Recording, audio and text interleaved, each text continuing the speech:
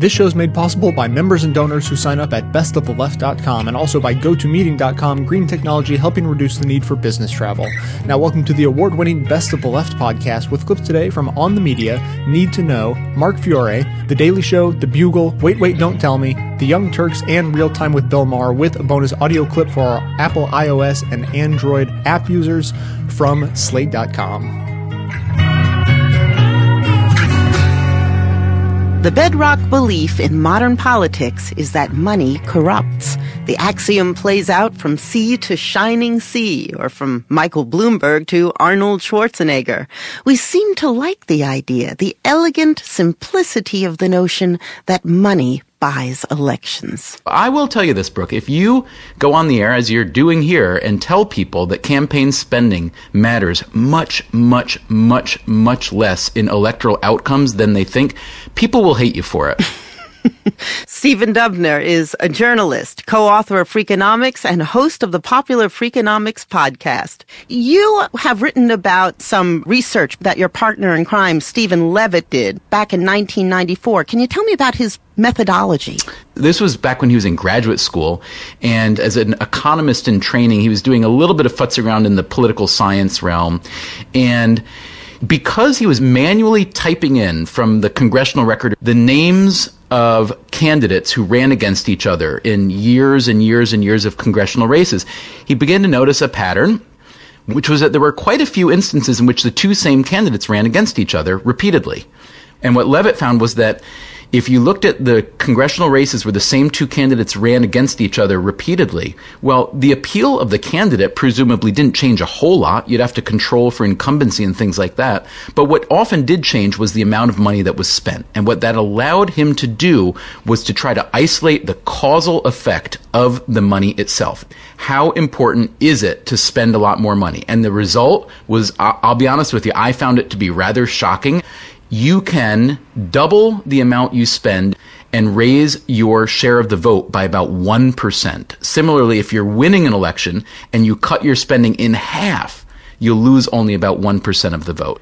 Okay, but Stephen Levitt drew a lot of his conclusions from a study done back in the mid-90s. Hasn't the growing amount of campaign cash and now the Citizens United Supreme Court decision, which opens the floodgates even more, doesn't that make a difference? I would say two things about it. First of all, even though Levitt's first study in this was several years back, similar studies and replications have been done since, and the findings are quite consistent.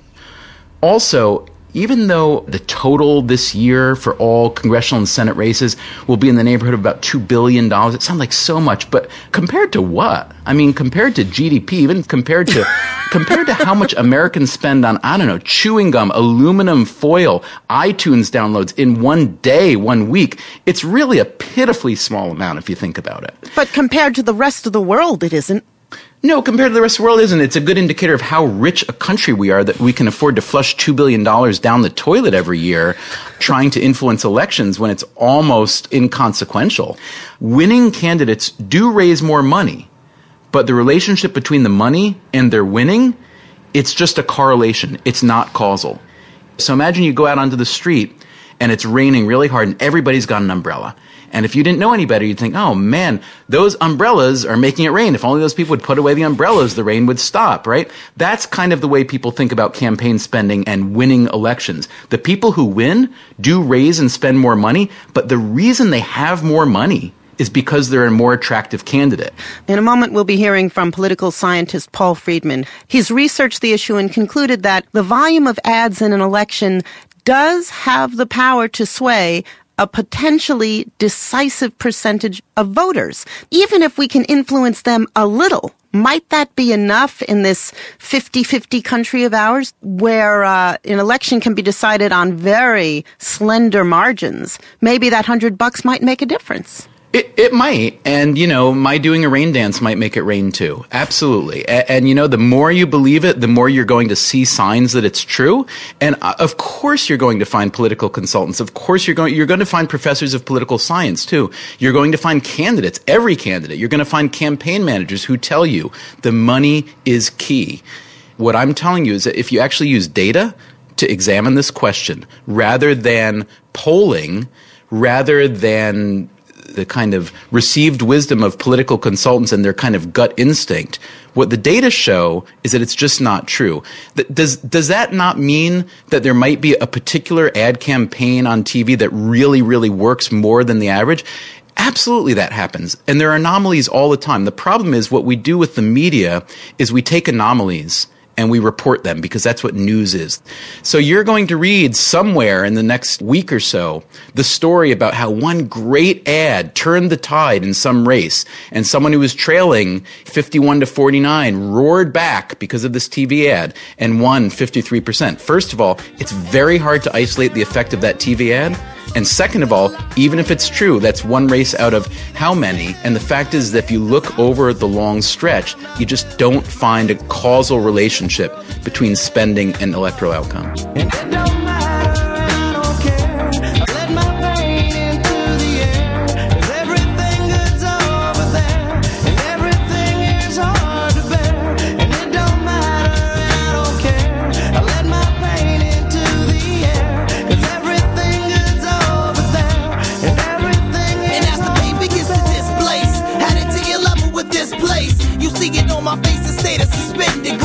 Gradually I erase and find comfort in the sickest room. I might be present but not in the room. To whom it may consume. Melting ensembles, bleeding cellos, running through bordellos. Drama like Othello, hiding out from Pocharello. Dead off in the median, falling apart like usual. Handing out flyers to my students. As my colleagues and I documented on this week's Need to Know television show, about 50 million Americans cast their ballots on vulnerable voting machines. There is a school of thought, though, that there are bigger problems with the way that we vote in this country. Matthew Yglesias is a blogger at Think Progress who's written a lot about issues with the way Americans vote. He starts with the idea that we vote too much. In a blog post that he wrote in January, he contrasted a voter in New York City with the equivalent voter in Toronto in Canada. Our hypothetical Canadian casts 3 votes in every election. 1 for a member of City Council, 1 for a member of the Ontario Parliament, and 1 for a member of the Federal Parliament. Matt Yglesias says, let's contrast that with the number of votes the average New Yorker casts. You vote for a city councilman, you vote for a borough president, you vote for a city public advocate, a city comptroller, a mayor, of course, a state comptroller, a state attorney general, a state lieutenant governor, a state senator, a state representative, a district attorney for the county. Then you have 2 senators for the U.S. Senate, 1 House of Representatives member, the president, and then a whole series of slates of judges. Right, which I was just looking at the ballot that we're going to be voting on Tuesday here in New York City. Judge of the Civil Court, county level, vote for 3. Judge of the Civil Court district level, vote for 2. Justice of the Supreme Court, vote for 3. So that's close to 24 positions. Now, one of the things that the computer scientists told me when I was reporting my piece for this week's broadcast is that this is one of the reasons why we have to use these complicated systems to count votes. But you've got another beef with this, that it has a bad effect on government. Step us through the argument. Well, you know, any given person is only going to spend so much time paying attention to politics, and realistically, you can't monitor all these elected officials. Most of the people voting don't know what all these judges are. They don't know the difference between a state and a city comptroller. They can really only name a handful of the people who are representing them. And it just doesn't make sense to have people voting for many more people than they can even keep track of. This is you've used the phrase before, low information voter. I mean, is this what this is leading to? People who just don't know who they're voting for? Right, exactly. I mean, it's well known that most people don't know a huge amount about politics, but we make it unnecessarily difficult by multiplying responsibilities and asking people to vote over and over and over again for a million different office holders. Isn't this, though, sort of emblematic of the way we Americans think democracy is supposed to work? I mean, we're supposed to like the idea that we're voting for the dog catcher, literally, in some jurisdictions. Yeah, I mean, we're supposed to like it, and there's a long tradition of this sort of thing in the United States, but I just don't think it realistically functions in terms of the way of how do people live their lives. I mean, you have elections in Louisiana, you elect the county coroner, but, does that really make sense? Does anyone know anything about the coroner or what he's doing? So it's tradition, but I'm not sure that anyone would miss it when it was gone.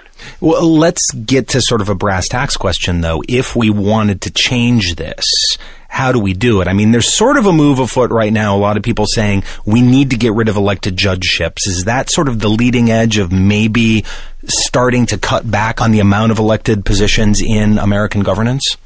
Judgeships seems like the leading edge because in many states, judges aren't elected. In most states, they are. But the states where you don't have elected judges get along just fine. In the situation in general, it differs from place to place. But there have been surveys of how do municipalities do that elect their treasurers versus municipalities that appoint them? And it turns out that appointed treasurers make much better investment decisions. So hopefully, as state and local governments need to relook some of their budgetary practices, this is something that they're going to take a look at and say, we should have this money managed by a professional rather than by an elected official who nobody's heard of. Do you have any idea where this comes from? I mean, why we are sort of outliers in the world in terms of the number of elected positions? Is it rooted in our mistrust of bureaucrats, or is it something that we've always done? Well, there's two waves of it. One is that America is simply a much older republic than you see in most countries. So we started off with very primitive transportation and communications technologies and a lot of very, very small political units. Then layered on top of that, there was a big wave of changes in the teens and 20s associated with the progressive movement, where they felt that you could cut down on sort of corruption by reducing the number of appointed people and increasing the number of independently elected people. Nowadays, we have a lot of civil service rules and things that take care of those corruption concerns. And of course, with modern media and telecommunications, there's not a particular need for everyone to be within a couple miles of an elected official. Practice does vary enormously from state to state. New Jersey, for example, only has one statewide elected official. Almost every other state has, as many as half a dozen. Okay, so that was number 3 on our list of 3 things you need to know about what is sort of messed up about the machinery of elections in the U.S. in general. Number 2 on the list is that we vote on the wrong day of the week. Why is it that we vote on Tuesdays anyway? I've heard that the pegging of Tuesday as the election day had something to do with the time it would take to travel from farms into town to go vote. I'm not sure that that's correct, but the point is it tends to depress turnout to have it during a day when people need to vote. It could be pretty easily moved to Saturday with some kind of provision for people who have religious issues with that, or else election day could be a national holiday, which is the case in many countries. Let's go to number 1 on the list, which is something that you have blogged about a lot, which is essentially to say that we vote the wrong way in a very specific way. We vote in a winner-take-all fashion. You're a big supporter of some of the alternatives that are used in parliamentary democracies. Explain how you would like to see that work in the U.S. if we were to use something like proportional representation here. Well, with a proportional system, what you would do is instead of dividing a state up into a whole bunch of districts where the boundaries are very gerrymandered, and then everyone goes and votes, and whoever gets the most votes wins, even if it's only 37% of the people, you would instead say, let's have everyone in Iowa vote. And if the Democrats get 60% of the votes, then they get 60% of the seats. If they get 75% of the votes, they get 75% of the seats. And that way you wouldn't have this huge consequences turning on, do I get 49% or do I get 51%? It doesn't make a ton of sense to have such huge consequences tip on the knife's edge like that. But doesn't that then disconnect the member of the House from a geographical area? I mean, don't we like the fact that our member of the House of Representatives represents our district, can bring home the bacon, can get those earmarks, or can become a specialist in the issues that are of concern to that area? I mean, sometimes we like it, but then we spend a lot of time saying that we think earmarks are bad, saying that special interests are bad, and saying that, we wish that politics would be a little bit more high-minded, that there would be a little bit more compromise. And we spend a lot of time bemoaning the constant gerrymandering and the small number of competitive races. And moving to multiple member districts and more proportional system would address all of those concerns. It's true that there would be some costs, but I think largely it would be an effective way of addressing a lot of concerns people have. You've also talked every now and then about the idea of the single transferable vote. How does that work, and how would you apply it to American politics? There's a big article in the current issue of New York Magazine, I believe, and it's talking about maybe Sarah Palin could become president if Michael Bloomberg ran as like a third-party candidate, kind of split the anti-Palin vote, and so then she sneaks in with like 44% support. The idea of a transferable vote is to make that impossible. You would come and you would say, this guy's my first choice, this guy's my second choice, this guy's my third choice, and then you would go and see, does anyone have a majority? And if they don't, you strike out the person who finished in last place, and then you look at their second choices and redistribute. And so that way you make sure that you end up with a winner who's actually preferred by a majority of people. All of this has reminded me what an elusive concept a majority is. It seems so simple. If you have half plus one, you have a majority. But then the idea of transferring that to a representative body becomes incredibly complicated. I mean, there's so many different ways that countries around the world deal with this. I mean, I guess the point that you're trying to make is we need to think of other ways and not just the way that we traditionally think about majority. Yeah, that's exactly right. I mean, you know, we have a tradition of doing it in a certain way. Basically, we have a system that makes it simplest to just go count. But it's not necessarily the best way to achieve the goals that we have as a country. You know, the purpose of representative democracy is to, on the one hand, produce a high-quality political leadership, and on the other hand, produce a situation where everyone's interests are accounted for. And I'm not sure that our current system really does a great job of that. Matthew Yglesias, thank you very much for joining us. Thank you. 'Cause I gotta have faith. I gotta have faith. Because I got to have faith. If you're like most Americans, then the politics of the last 30 years has driven you to the point where you're totally ready to pack up and move to Canada. Or maybe New Zealand, because it looked beautiful in Lord of the Rings. In any case, you're totally serious about it this time, and you're going. Well, you're in luck, because with GoToMeeting, you can work from anywhere and still meet with clients and coworkers online while sharing your screen with one or many people all at once. Visit GoToMeeting.com and use the promo code PODCAST for a 45-day free trial. You could be settled in your new Vancouver home enjoying socialized medicine before you had to pay a dime. That's GoToMeeting.com, promo code PODCAST for this special 45-day free trial. Yes, I gotta have faith. University of Virginia political science professor Paul Friedman also believes that campaign ads don't change that many minds, but maybe they change just enough to make a difference. He's the co-author of Campaign Advertising and American Democracy, and he had long observed that political advertising was the whipping boy of American politics. So maligned, so loathed, so powerful.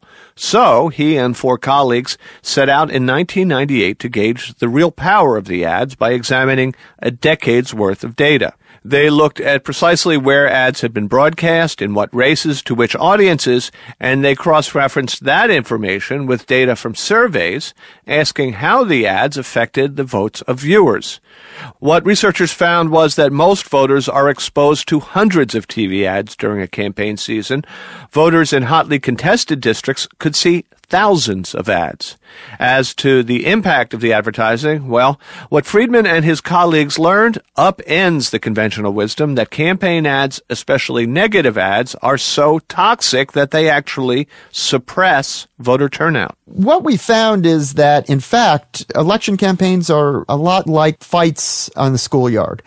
Do kids run away and say, we don't want to participate, we feel depressed and alienated? No. People run over to see the action. And they begin asking questions. What are they fighting about? Maybe there's reason to expect that election campaigns are like schoolyard fights. And in a nutshell, your conclusions? when it comes to political information, most Americans are fairly ill-informed. And what ads do is to really serve as nutritional supplements. They're jam-packed in some cases with relevant information about the candidates, about the race, about the issues, coated in an emotional, easy-to-swallow wrapping. The vast majority of the attack ads I've seen take nominal facts about legislative votes or personal history, and then they twist them into big lies. And I'm talking about Republicans and Democrats both. And the idea that these things motivate voters, to me, is terrifying. Nutritional supplements? Isn't it more like tar and nicotine? Well, nutritional supplements in the sense that at the end of a campaign, voters who have seen more ads simply know more than voters who have seen fewer ads. Certainly, some ads are misleading. I don't think anybody's suggesting that advertising can be a substitute for a C-SPAN debate on a particular issue. We're not making policy scholars out of viewers because we bombard them with a bunch of 30-second ads. But the more ads a voter has seen during the course of an election campaign, the more likely he or she is to care about the outcome of the race, and the more likely they are to actually vote on Election Day. Can you quantify this? There are many different factors that combine to shape whether or not an individual is going to turn out to vote on Election Day. Education is one of the most important factors. Partisanship and how strong an attachment to one of the political parties you feel. Whether or not you're contacted by a campaign, the more money you have, the more likely you are to vote. In comparison to all of these factors, television advertising has a relatively modest effect. We're talking about the margins. We're talking about increasing the probability of voter turnout by really less than 10 percentage points. Now, that's not huge, but it's not nothing. Many Senate races this cycle and many House races are going to be decided by very, very narrow margins. And so changing voter turnout by 2 percentage points or 3 percentage points can make or break an election outcome. Well, I guess you've talked me down from the ledge to some degree, but my takeaway from all of this is that whoever gets elected from either party, the only thing we're absolutely sure of is that he or she has just participated in a schoolyard fight. We're not simply at the mercy of the messages that campaigns and candidates put out for us. There's an important role for the media. There's an important role for academia. There's an important role for organizations like PolitiFact and FactCheck.org. There's a need to hold these candidates' feet to the fire. And that, I think, is an important part of the campaign advertising landscape. So considering how marginal the effect is, what about another piece of conventional wisdom that says that he who has the most money and can purchase the most media tonnage is going to prevail?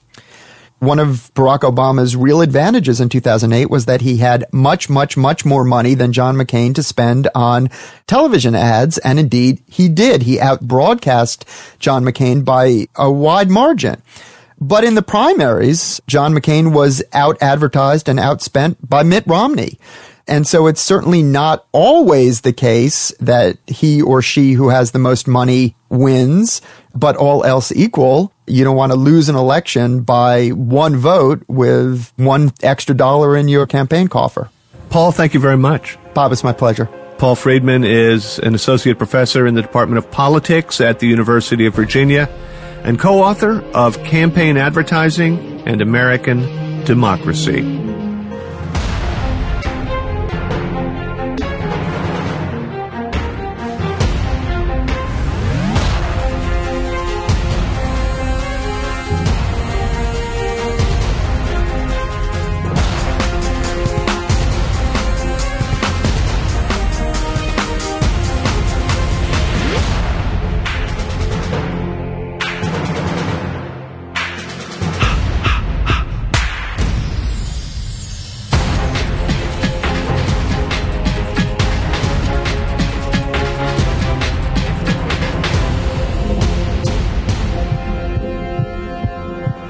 And it looks like the Republicans are victorious in this round of...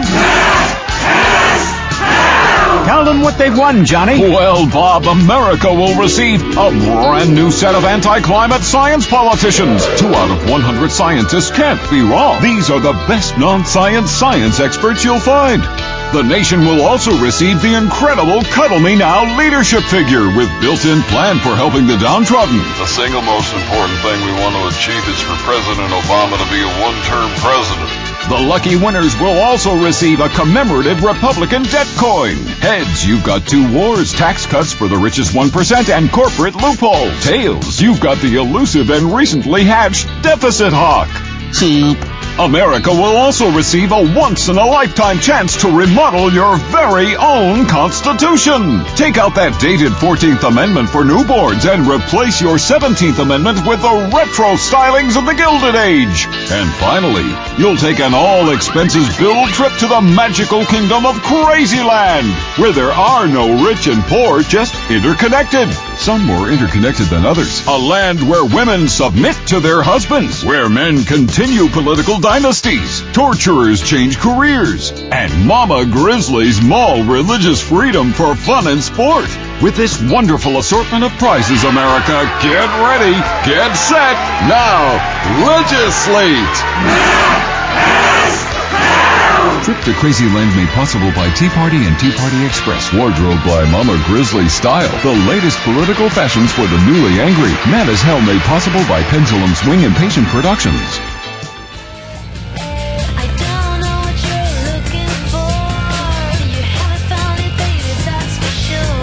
You can support this show at no additional cost yourself when you shop at Amazon after clicking through to their site using the Amazon banner posted at bestoftheleft.com. Better yet, click through using that banner once and then bookmark that page to use every time you shop. Your shopping experience will be identical to normal, but Amazon will donate around 7 to 8% of your order to this show without adding a dime to your bill. This doesn't take much effort on your part and costs you nothing, but makes a huge difference supporting the show. Thanks so much for your help.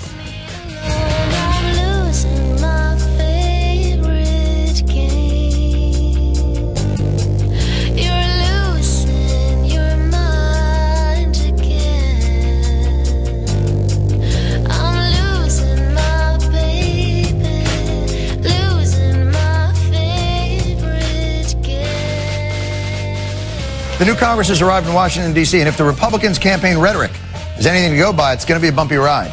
I'll bring the axe to Washington. We've come to take our government back. Somebody has to go to Washington and knock the hell out of the place. Anyway, can you tell me where I can get my ID badge? Thanks a lot, Dolores. So now that the voters have opened up a Republican of whoop-ass on Washington, I guess the first order of business is, are these load-bearing walls? Because they're coming down. We have to have an adult conversation how we're going to get rid of the debt. We need to have an adult conversation. It's long overdue. I'm ready to have an adult conversation. This is getting us toward that adult stage of conversation we need to have. Chris, it's time for us as Americans to have an adult conversation with each other about the serious challenges our country faces. And one guy had an axe. But I see it's only November, but the 2011 talking points are out. With one utterly contrived phrase, the angry, pitchfork-wielding insurgents have transformed themselves into patient diplomats. But you know what? Some give and take, some back and forth, some compromise, adult conversation, not a bad thing. A free and open exchange of ideas, all right. You brought it up, Republicans, why don't you guys start? What should we do? We can't raise taxes in the middle of a recession. Cap and tax, that's a tax on energy, that's off the table. I want to make sure that this health care bill never, ever, ever is implemented. I refuse to compromise on the rule of law. I refuse to grant amnesty. No compromise on ending the era of runaway spending. So I see, by adult conversation, you mean the kind of conversation where the adult says, no. Because I said so. So wait, it's like the adult conversation where it's adults talking to children. But if the Republicans are the adults, who are the children? You know, the ones who aren't particularly interested in hearing the reasons. They just want to hear, yes or no, can I borrow the car, yes or no? Like so many that are coming into office, you are talking about cutting spending. I want to tick through 3 items and just try to get a yes or no from you. Would you make cuts in Social Security? I think that we certainly have a Social Security system that is broke into the future and that we need to sit down at the table, have some adult conversations, and figure out how it can become viable into the future. So is that a yes, that you would consider cuts in Social Security in some way, shape, or form? Well, if that was a simple answer, I think we would have had solutions before this. That congresswoman is such a patient mom. Sorry, honey, you just can't. So the I just need a yes or no answer technique isn't working. Perhaps litigating the issue is a more adult way of having the conversation. You've been asked over and over where you want to cut, and what you've said is across the board. Is that correct? Everywhere. Everywhere. Now, but then here's what mystifies me. You're a doctor, and I think, am I correct, 50% of your practice came from Medicare and Medicaid, government, federal reimbursements to you for practicing medicine. Is that correct? Right. Now, am I correct then that you've said, and I got to read this right here, that the one place you don't want to cut is doctor reimbursement rates? Wow. That's some meat and potatoes litigating, calling on the senator's professional experience to draw him out on a specific approach to cutting Medicare spending. Let's watch. When I started in 93, fees are now 50% of what they were in 1993. So they already have been cut by 50%. What you have to picture is you want to cut them by 40% more. Fine, go ahead, but there may not be any doctors left seeing Medicare patients. Boom! Strong defense with a touch of the slippery slope on the end. A little hyperbolic, but still on point. Serious. Perhaps we can get through this on a purely adult level. Senator, doctor, I'll call you both. I don't want mean to be impertinent here, but what was your peak income over the last decade? What's the most you earned in any 1 year? This is where the rubber meets the road. We have arrived at the Rubicon. Either we will continue with an adult conversation about our nation's budget, or... If you want to make this about me personally, you're not going to have a real intelligent discussion. But if you want to make this about, do I want to go into your personal past and talk about your past on this program? I don't think so. Senator. So, we can talk about this in an adult way, the way I want to talk about it, my ground rules, or I can remind everyone you used to hookers. It's up to you. It's your choice. So the Republicans are the adults, the media is the needy brat who want it now. Who are the Democrats in this family? What if we moved it up to $1 million? Everyone below $1 million will get a tax cut, but the millionaires and billionaires won't. I propose we extend all the tax cuts for 2 years. I'm willing to compromise on extending those income tax cuts for a number of years. It'd also be a great opportunity for the White House to reach out to the business community and say, hey, we don't have all the answers. Let's work with you on what those tax cuts ought to look like. Oh, the Democrats are the step-parents. The ones who will do anything to keep the peace and anything to get you to just love them. The ones who bought you the MacBook Air for Christmas, even though you ruined Thanksgiving by announcing at the table that you were thankful that someday they would die. Do you like the computer, though? What do I have to do to get you to call me Dad instead of Rick? $40 million. The kids don't stand a chance.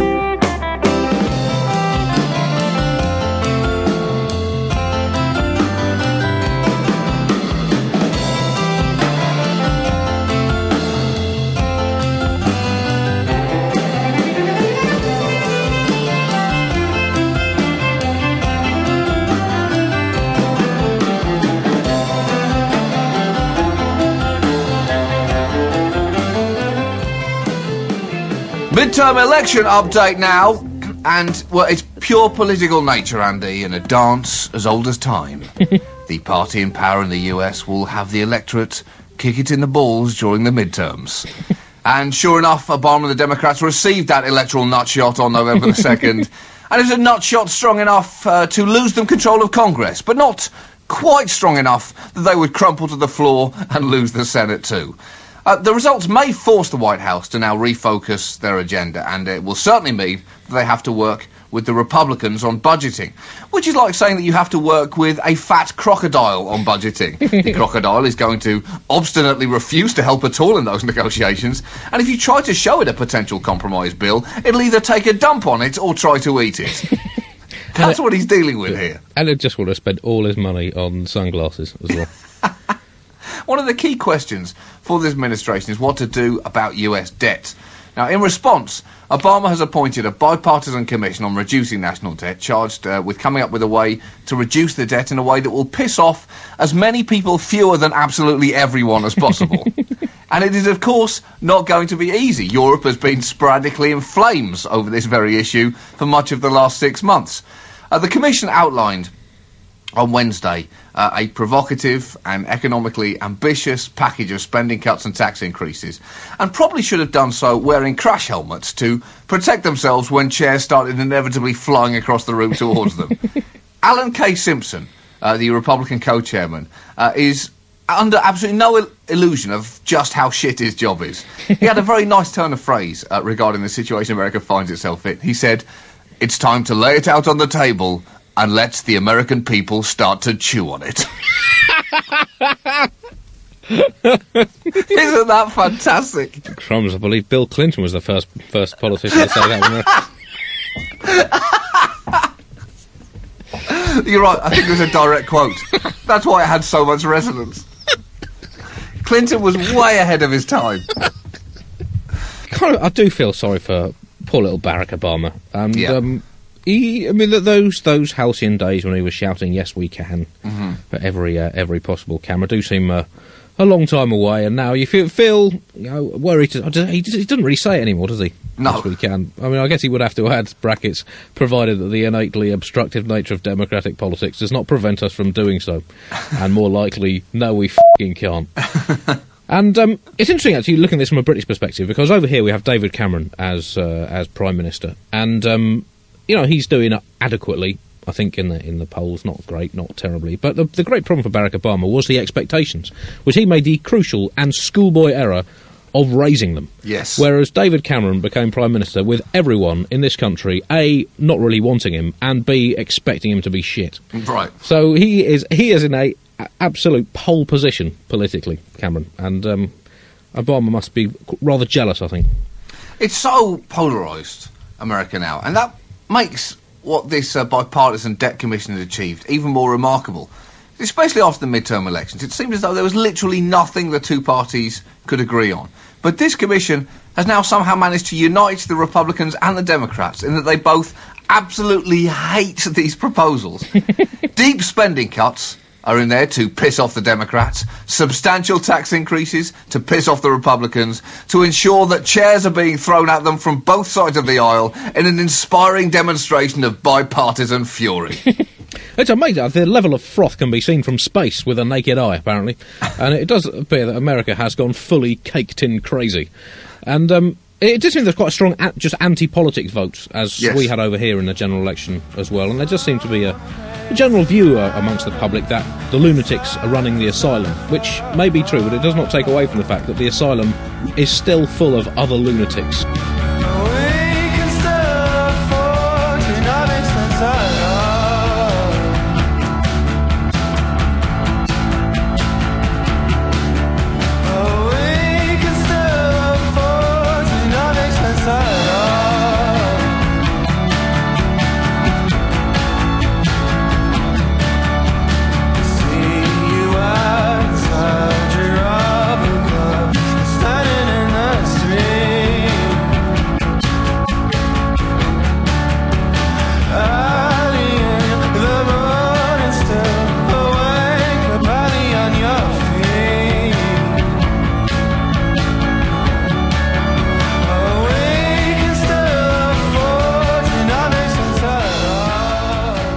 Here is your next quote. Unattractive men come here, and suddenly they have women who are interested in them. That was Politico editor Jim Vandehei describing all the dangerous temptations for incoming freshmen arriving where? Capitol Hill. Yes, exactly right. The orientation for freshman members of Congress is nothing like a college freshman orientation. One is a 2-week-long bacchanal of people finally free to drink and have sex for the first time. The other takes place at a college. The breakout star of the session this time around was conservative Republican Andy Harris of Maryland. He got elected campaigning against Obama's health care plan. Then this week he surprised his fellow congressman when he stood up and complained about the month it will take for his government health care plan to kick in. Quote, "Why does it have to take so long? And what am I going to do without 28 days of health care?" Apparently he was worried what might happen if he couldn't get his prescription anti-irony drugs. He wasn't done, though. He asked a follow-up question. Quote, "Can I purchase," this is true. He said, quote, "Can I purchase insurance from the government to cover the gap?" Yes. Now you can. He invented the public option. Who coaches them? I mean, who does the introductory, Yeah, who's like the Rush chairman? Yeah, it's like that. I believe it's not so much other. They're spoken to by other members of Congress, but there's a lot of sort of administrators, people who tell them how to operate their voting machines and that sort of thing. Yeah, Plus, in the dorms, there's somebody. There's got to be. There's an RA. There's an RA. There's an RA, yeah. Yeah. Yeah, I mean, who trains them to betray the principles they came to Washington with?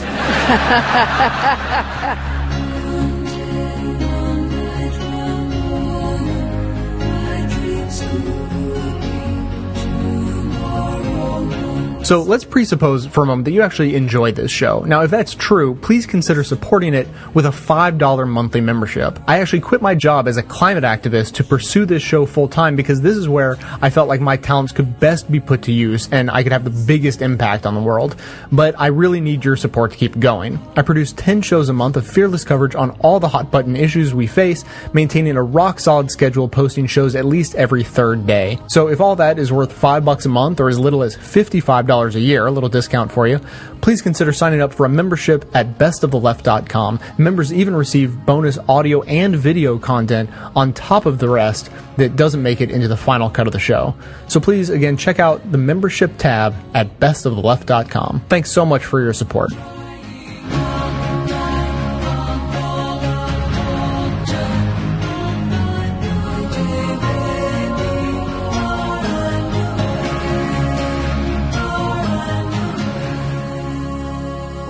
Good afternoon, America. As many of you may know, my party suffered a notable electoral defeat. A shellacking, a stomping, a bludgeoning of epic proportion. My political opponents now control one half of one of the three branches of government. And I am eager, willing, and hopeful to work with these forces of uncompromising opposition. Over the past 2 years, in order to compromise with the uncompromising, we made the stimulus smaller, made healthcare reform more moderate, and made financial reform weaker. Though we attempted to reach out across the aisle, the forces of uncompromise did not compromise. But I have a strong and abiding conviction that we can compromise even more for the uncompromising. We are all Americans. That is why I look forward to working with the leaders of uncompromise and realize there is much more compromise to be done. Though, admittedly, I have not always conveyed it effectively, my message of flexibility and submissiveness is a hopeful one. There are many things on which we can agree. The office of the presidency is not above compromise, the ultimate compromise. And though some may say the sky is blue, after talking with the leaders of uncompromise, we, as Americans, have found common ground. The sky is red.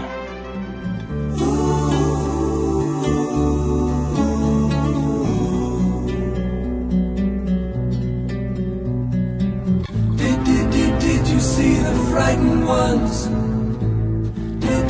Did you hear the falling bombs? The flames are all long gone, but the pain lingers on. Goodbye, blue sky. Goodbye, blue sky. Goodbye. Goodbye. Wow. Barack Obama is just horrible. Republicans especially are coming down on him mercilessly. I bet they miss the good old days when they had a president they respected. Under Clinton, you had a president who was willing to compromise. Bill Clinton, who you depict in your book, yes, he was a flexible guy. He learned how to compromise with conservatives to get things done. If he's willing to work with us, as Bill Clinton did after the 1994 elections, to pass things like welfare reform, trade agreements, and the like, we'll certainly work with him. That's right. Republican darling Bill Clinton. Now, some of you may be too young to remember the feel-good 1990s, when a universally respected President Clinton reigned over an 8-year bipartisan love fest. Let me give you a taste at what it felt like back then. Let the sun shine, let the sun shine. And by the way, that was what they were singing at his impeachment hearing. Anyway, that's how I remember it. Oh, but I was high for nearly the entire decade. President Clinton lied. He assaulted our legal system. Delivered an unworkable socialist health care scheme. The massive approach to health care, the extremism. New spending and new taxes. He wants to make radical changes. It's an un-American position. New age socialist. Someone who's dodged the draft is a draft dodger. I believe he's abused his power. He's defiled and debased the presidency. The mysterious death of Vince Foster. Vince Foster, suicide. Why? Why? There was blonde hair, not Mr. Foster's, on his T-shirt. Whose hair was it? Bill Clinton is a bad boy, a naughty boy. Misleading and untruthful. Fake and phony. Bill Clinton is probably even a nasty, bad, naughty boy.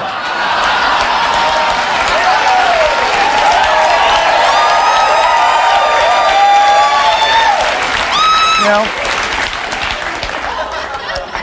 Senator Airport Rub and Tug is right.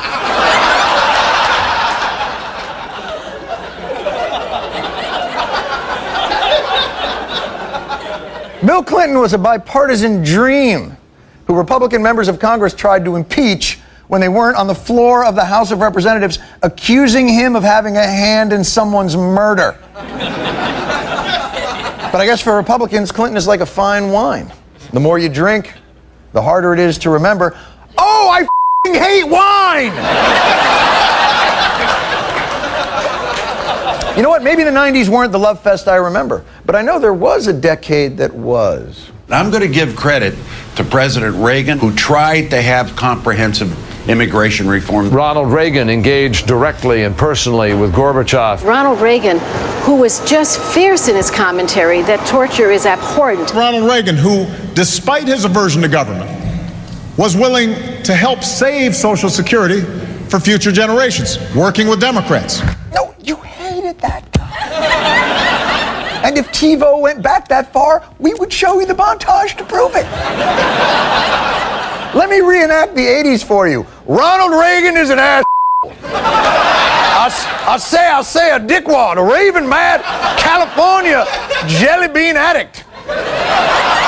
The distinguished gentleman from Caricaturavania yields his time. Now, it's becoming very clear that the only thing worse than the president is the president who follows him. So I've got some advice for someone who could really use it. Our next president, meet me at camera 3. Congratulations. You ignorant, racist, Marxist, theocratic, godless chicken.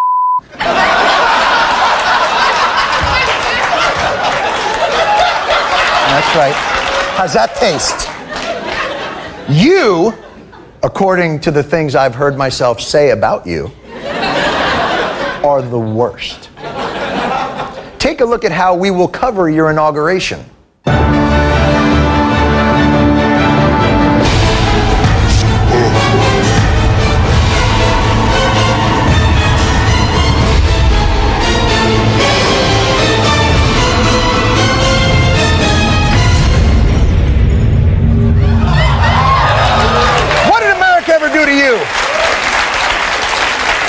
And as I sit here today watching the Stay Puft Marshmallow Man rampaging through the streets of my beloved city, one thing has popped into my head.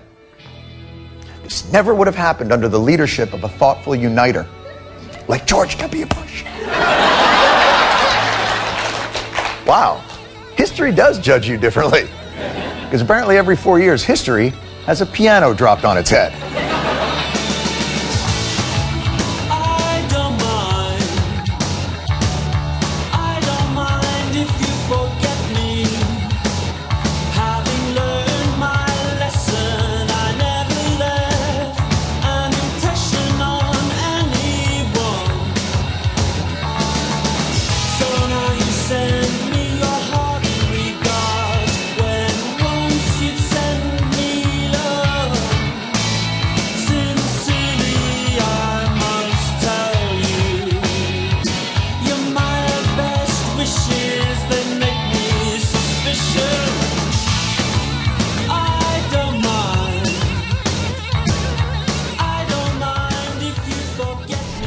Jon Stewart recently criticized cable news for overemphasizing the conflict between the left and the right and not concentrating on the real issue of corruption of the system. I disagree with him slightly on the left-right issue. The other side's not ever going to stop, and I think you'd be a fool to do unilateral disarmament and not fight back. If you don't fight back against that, you do real harm to the country, if you ask me. But I mainly want to talk about how right Jon Stewart is. A lot of time, Democratic loyalists will attack me for not supporting the party enough in its battles against the Republicans. They accuse me of not being enough of a team player. And they're absolutely right. I'm not. Why would I care if it's a Democrat or a Republican robbing me? I'm just trying to avoid the robbery. So if a Republican or Democratic senator is going to sell us out so they can get more campaign contributions or make more money as lobbyists when they retire, why in the world would I feel any obligation to support them?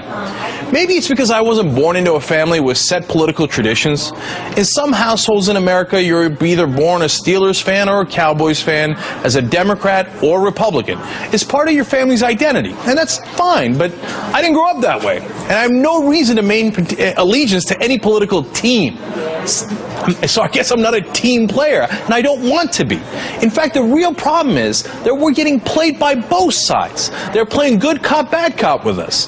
The Republicans come in and rough us up, and then the Democrats come in and tell us everything's going to be okay, as long as we do what the Republicans say and give it another round of tax cuts and special interest breaks to the interests that are paying both sides. Look, it's a shell game, and the only people winning are the people who set up the game in the first place through their campaign contributions to both sides. The big untold story is that politicians are not on your side. For the most part, they are not honest players. They are bought people. They are bought by the people who pay their bills, the lobbyists. They are not our representatives. They are their representatives. That's the systemic corruption that I believe Jon Stewart is referring to, that I talk about all the time, that the man who's going to do the next show here, Dylan Ratigan, talks about. It doesn't even mean that the people in the system are bad people. It's that the system is set up to serve the interests of the people paying everybody. And that's the large corporations, the rich, the powerful, and their lobbyists. That's what we all need to focus on. That's what ultimately conservatives, liberals, and all Americans can rally to fight against. That's what we need to change. And I'm glad that there is now finally a little bit more attention being paid to it. And let's see if we can all build on that together.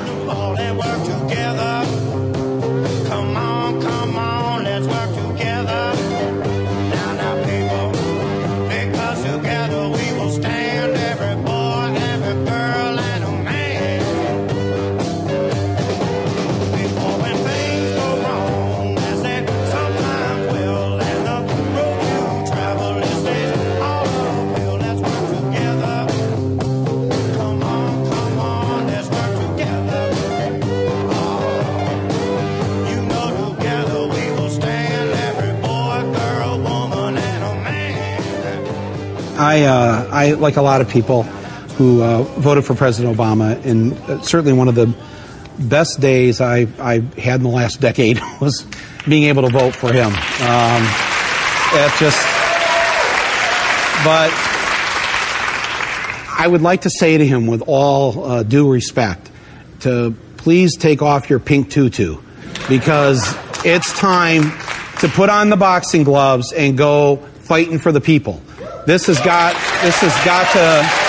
Are you telling him to man up? No. This guy. You're right. They're caving in on the Bush tax cuts already. I know, but why don't middle-class people in this country understand that millionaires should pay more taxes? That's the gazillion-dollar question. Because I know the answer. Tell us why. Why? Well, because the lie that we're fed from the time that we're children is that anyone in America can grow up to be that millionaire. So in case you ever do, you just want in case you don't want to have the tax rate too high. And the estate tax. They vote the death tax that affects nobody. It affects but a point small. Although if you 0.2%. die before the end of the year, I don't know if this is relevant, but if you felt like it, there's no inheritance tax. Right. You have until the 31st of December. There is a big incentive to kill your grandmother before New Year's Eve. It's so true. But I saw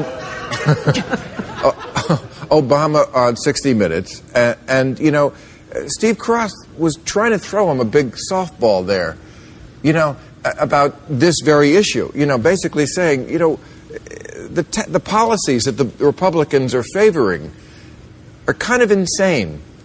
You know, I mean, they're screaming about deficits, and yet what they want is to give more money to cushion the lives of people who are already over-cushioned. Yes.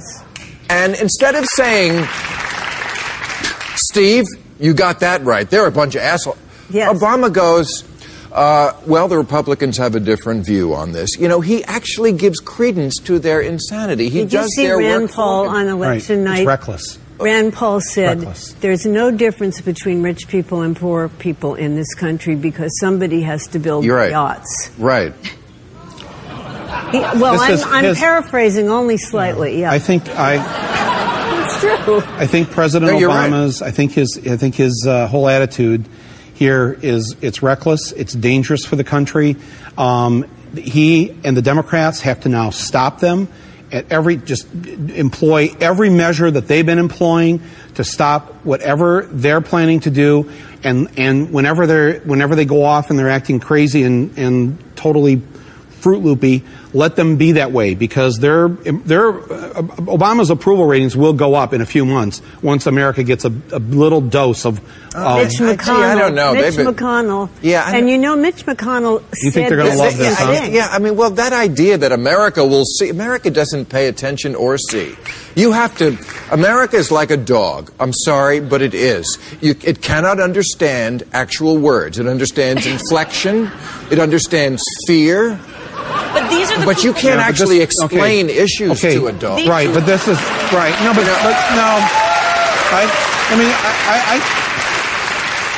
no. We've had this discussion for many years. Your complete lack of faith in your fellow Americans and my desire to hang on by the last fucking thread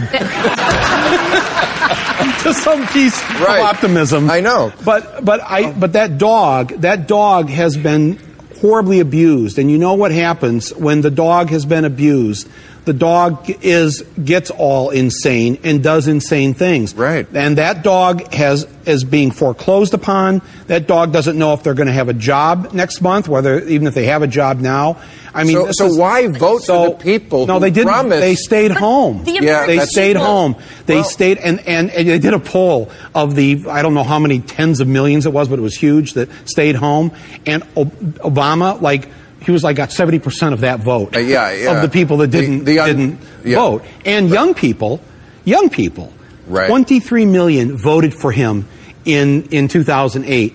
9 million voted in this election.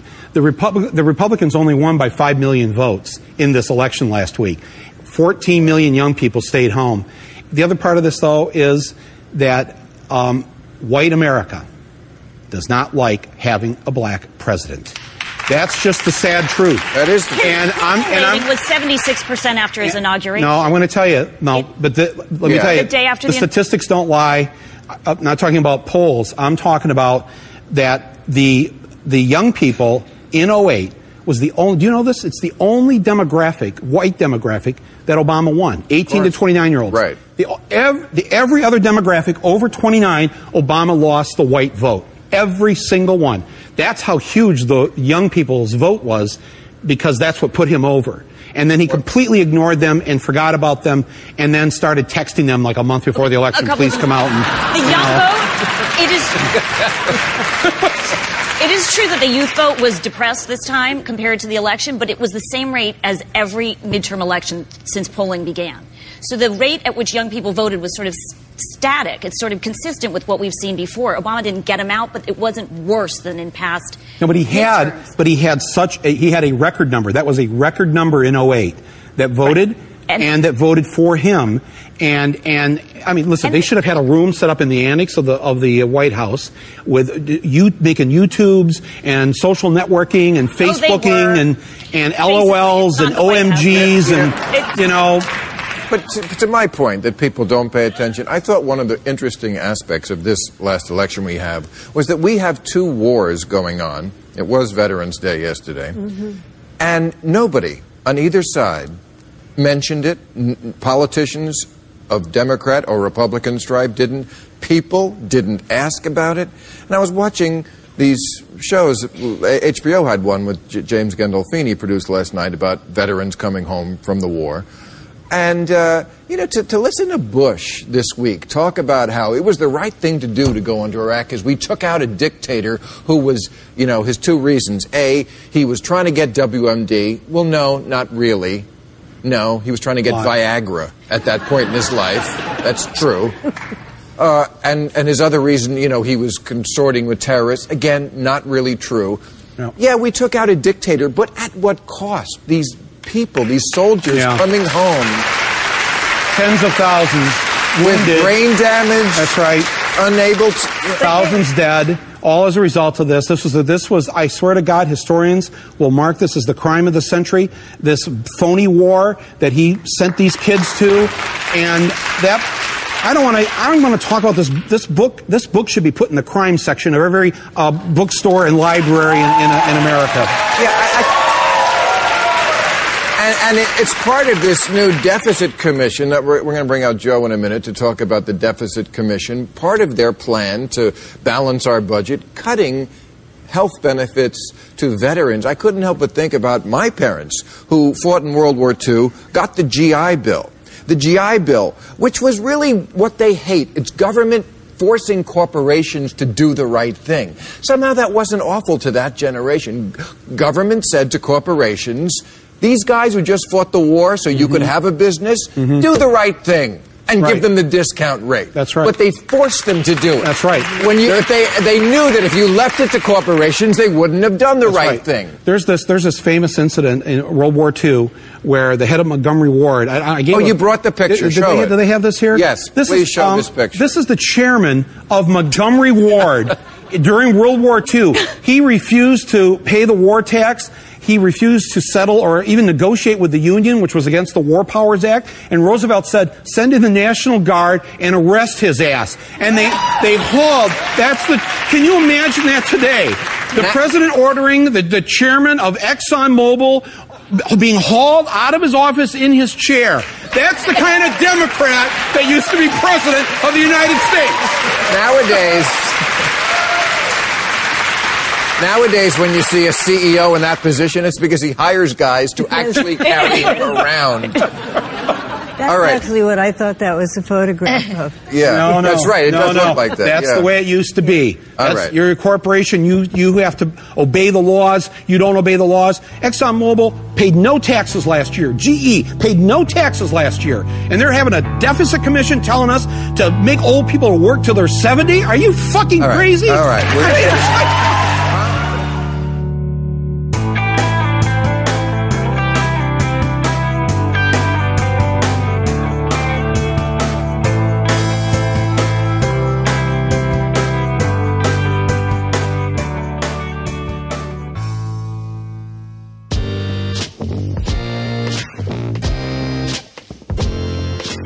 Hey, Jay, this is Rob.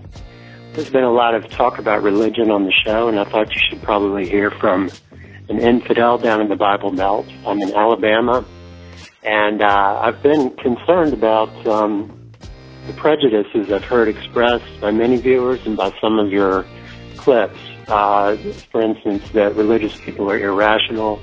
They can't be committed to social justice. They follow orders, and they can't think for themselves. I left the Christian church at 17. I was the most outspoken atheist in my little Georgia college. But one thing I've found over the years, I've worked constantly with some pretty surprising allies in the South.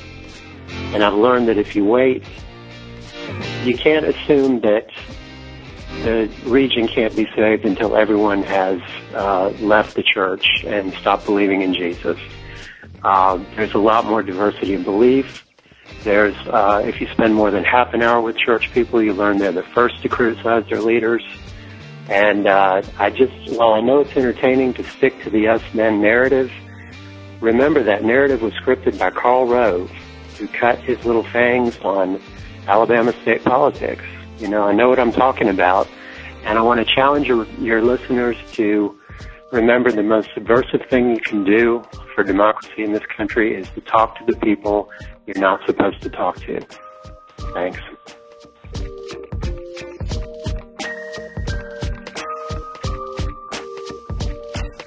Hi, Jay. This is Michael from Glen Burnie. I just finished listening to your November 21st episode, and rather than comment on the main thrust of the episode, I wanted to comment on the ongoing conversation about education. I was struck while listening to the other callers and to your comments at the end that one of the things that has been overlooked in all this is that it's not the process that you choose that's the most important part to running the education system well, and it's how you run that, how you implement that process, and how well you support it, and how well you refine it as you go along, adjusting for any problems that you may not have accounted for at the beginning, not to mention changes in the environment. It's just like any other business. You need to put the money in at the bottom floor.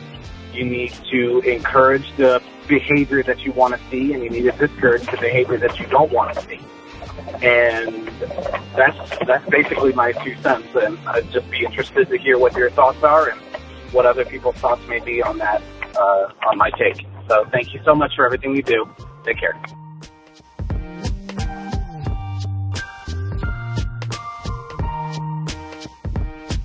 Thanks for listening, everyone, and thanks to all those who left comments on the voicemail line to be played on the show. If you would like to leave a comment, question, activist call to action, or suggestion for a charity people should be donating to this holiday season, the number to dial is 206-202-3410. And I'm totally serious about that. I've been mentioning the idea of recommending charities in kind of an offhand way in recent episodes.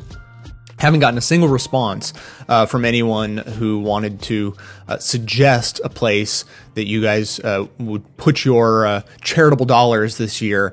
So seriously, I mean, some of you out there are making charitable donations. Just call into the phone line and let us know what you think is important. And on a related note, I've gotten a couple of questions on this recently. I guess maybe because it's coming towards the end of the year and people are thinking about it. Donations sent to this show are not tax deductible, and the reason for that is in order for donations to anyone, like me or anyone else, to be tax deductible, those organizations have to be registered as charitable nonprofit organizations. And the reason I'm not a nonprofit organization is because organizations like that, in exchange for getting a huge break on what would normally be their tax burden, in exchange, they agree to not, actively talk, really openly about politics and advocate for particular parties or candidates or anything like that. And so obviously a show like mine or the Young Turks, or go down the entire list of all the shows, political shows that you might listen to that solicit donations, none of them are going to be charitable donations, because they actively advocate for, political causes. So there's your answer on that. But of course, there are genuine charities out there that are tax deductible, and you guys should call in and say which ones are your favorite. Now, speaking of other podcasts that are not nonprofit organizations, I want to make an announcement today that exciting news that our friends over at Citizen Radio have been nominated for a podcast award this year in the politics category. And here's the background story. Well, first of all, Best of the Left is ineligible to be nominated in any category for the podcast awards this year because you guys helped me win the best produced podcast last year, one of the big umbrella categories. Once you win that, you're out for the next year. So that's my position. If you look at the politics category, you'll also see another friend of the show, the Young Turks, are there. Now, what I know for a fact is that the Young Turks are not pursuing a podcast award this year, although they won it last year. They're not pursuing it this year. They are so-called keeping their powder dry because they're going for, and I'm going from memory, I think they're going for a Webby Award. In any case, they're not using the efforts of their listenership at the moment to try to win a podcast award because they're saving their energy for a bigger, better prize. So that's what's going on there. So from the lay of the land, as it were, Citizen Radio is the one independent progressive show available to win a podcast award this year. And so obviously, I would encourage you to go vote for them every day, December 1st through December 15th. So you can vote every 24 hours during that 15-day period, and that's the entire voting process, and then we see who wins. So it's something fun that we get to do every year, a little bit of listener involvement, and since Citizen Radio is a friend of the show, I'd love it if you guys would lend your weight to their bid for the award this year. And now I just want to say thanks to those of you who had kind comments about the most recent episode I posted, the repost, the bonus episode from May 2006. It was good that you guys seemed to have a positive response to that. If you didn't like it, well, then you didn't tell me, so your voice doesn't get heard. So I'll take that as a cue for next time I need to take a break, holiday or, whatever. I don't take many breaks, but when I do, I'll try to post, a real high quality show from the archives to give you a little blast from the past and a little, taste of how things used to be. So I think that'll be kind of fun. And now I really just want to thank members and volunteers who have just been rocking the world. Volunteers first, Matt, Mike, Colette, Todd, Matt. Laura has been kicking ass on data entry. She really stepped up in a big way, taking initiative. Emerson on the website has been a big help recently. And Katie is doing some graphic design for me, and she's done it before. She's coming back and doing it again. So huge thanks to everyone who's been helping out, and for the rest of you, just the sheer number of names of people who are volunteering and helping behind the scenes, I guess gives you a little bit of an idea of how much needs to be done behind the scenes. The fact that I could even put that many people to work means there's a lot to do behind the scenes. So it gives you an idea of how grateful I am that all of that work is getting done by someone other than just me. So huge thanks to everyone who's been helping out. And now to the members who support the show directly, of course, Kelly S. signed up for a $5 monthly membership back on September 26th and has been sticking with the show since then. And John B. signed up for a yearly membership starting just on October 21st. And John went ahead and signed up above and beyond the regular membership level just to help out a little bit more. So that's hugely appreciated, obviously. So huge thanks to John, Kelly, all of the members, all of the individual donors, everyone who spreads the word about the show, tells your friends and neighbors, and so on and so on. All of you guys make the show possible. To stay connected with the show and help spread the word online, of course, you can join up with us on Facebook and Twitter. That seriously helps. I think maybe the number one way that people find the website is through Facebook. I've been checking that recently, and so keep spreading the word that way. It obviously seems to be working. For details on the show itself, including links to all the sources and music used in this and every episode, all of that information is always posted in the show notes on the blog. So, coming to you from far outside the conventional wisdom of Washington, D.C., my name is Jay, and this has been the Best of the Left podcast, coming to you 10 times a month, thanks entirely to the members and donors to the show from bestoftheleft.com. Black and white, 'cause you took apart a picture that wasn't right. Pitch burning on a shining sheet, the only maker that you wanna meet. A dying man in a living room, whose shadow bases the floor, will take you out